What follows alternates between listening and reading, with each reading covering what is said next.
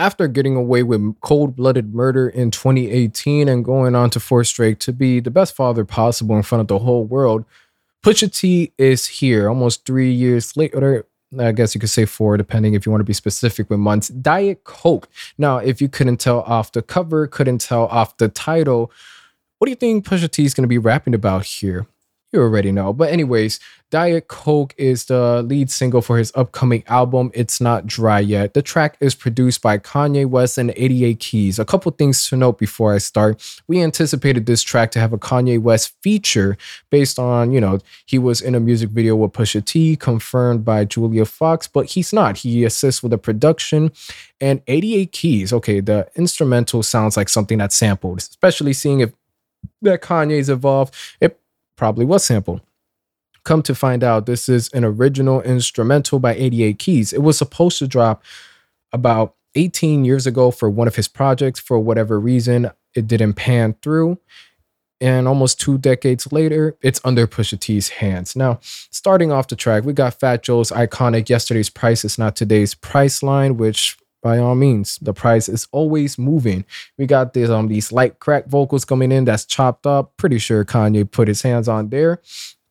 And where do we start with Pusha T? Now, I'm pretty sure you've heard everybody get it off the boat, right? But only I can really have a snow fight. You gotta love the imagery. As simple as it is that Pusha T displays, comparing snow to nothing else but cocaine, as sweet as it is. I've never done coke. I don't know if it's sweet. But going on into another, I think this is an important matter of the song. Whenever it comes to Diet Coke, I don't know. I can't trust people that drink diet beverages, diet anything, because you're not able to go all the way through with it. You're sort of lying to yourself saying it's a healthier alternative. And, the stuff they add on diet products can actually be worse. You're lacking the original flavor and the whole situation's a mess. So now I'm looking at you funny. And with that, we're not fucking with Diet Coke. The only kind of Cokes we appreciate, at least on this podcast, are the lines that Pusha T raps about. And with that, the verse of the track. There's always going to be a verse on a song that for me will make or break the vibe, anything that was been building up to it. And Pusha T rapping, far as I'm concerned, who's the best? Me and Yezo. So me being Pusha T and Yezo's, using a Jeff Bezos wordplay with Kanye West, and does it work? Absolutely. It could be because I'm a Kanye stan, or it actually comes off the tongue rather smoothly, especially with the following line ending with pesos. I don't know, just me. Y'all calling Kanye Ye? I'm not calling Kanye Ye. Still calling him Kanye, but will you be backing the Yezos nickname if it starts getting more popular? Hey, we all know where it started, right? Oh no, but in all seriousness, we're getting, immaculate wordplay, and immaculate in the sense with Pusha T. He isn't going to drop anything corny. Everything's going to come off smooth, especially his Candace is well polished, well paced. It has, a simple melody to the track that you're able to get behind. Nothing's going to blow you away or sort of complicated to where you couldn't understand what he was saying. It's vivid, it's crystal clear, and by all means, just with the chorus, imaginary players ain't been coached right, master recipes under stove lights.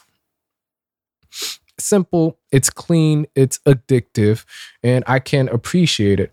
Now, I believe Pusha T responded to a fan saying that, they love Pusha T's Coke bars, he does it the best, and that he's going to be more self-conscious for this upcoming album, It's Not Dry Yet.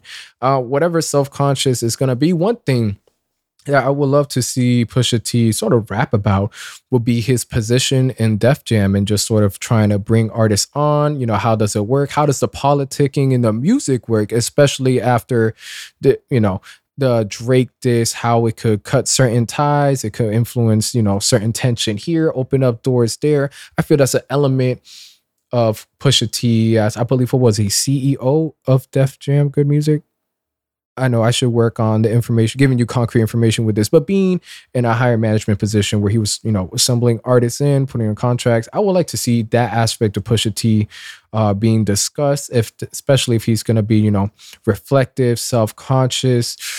Not to say if you're going to rap about any insecurities or things like that, I won't be open to it. But again, the industry, that's something I would love to hear, especially if you're going to be more open about it.